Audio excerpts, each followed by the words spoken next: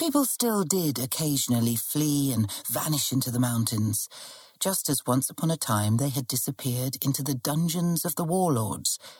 But if there were restless spirits wandering here, Clemence Petier had never seen them. In this place of infinite beauty, she had found peace of sorts.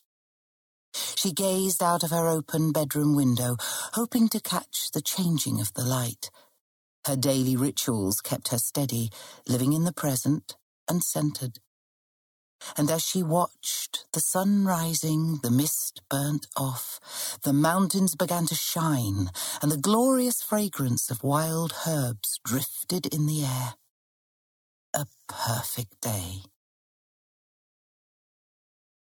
Perched up high in the Atlas Mountains, the Kasbah had once been a fortress built to withstand attack. Derelict and forgotten when she first found it, now it spelt safety for her. She loved the dazzling sunlight, the deep blue shadows, the glittering stars at night, and the blindingly white snow in winter.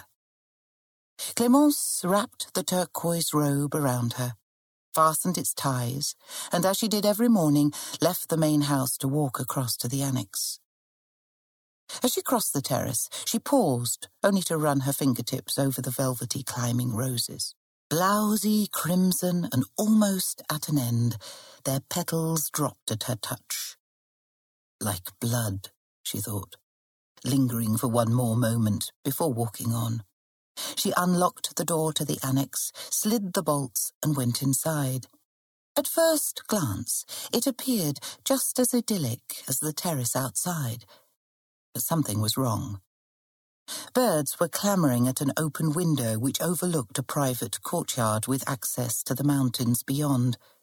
2 small, copper-coloured butterflies were dancing in the sunlight, but the window should not have been open, and the room should not have been empty. Clemence glanced around, taking in the tray of uneaten breakfast, cooling French coffee, 2 pieces of freshly baked baguette, butter melting in the early sunlight, and the white robe lying crumpled on the rug. "Touche de bois," she muttered, and reached out to touch the gleaming wooden arm of a chair before she ran to the bathroom. Touch wood. A tap had been left running, but no one was there. So she turned off the water and hurried to the living room where she found no sign of her. "Madeleine!" she called, aware of the tremble in her voice. But all she could hear in response were the birds. Then, right then, she felt the panic. Madeleine had bolted.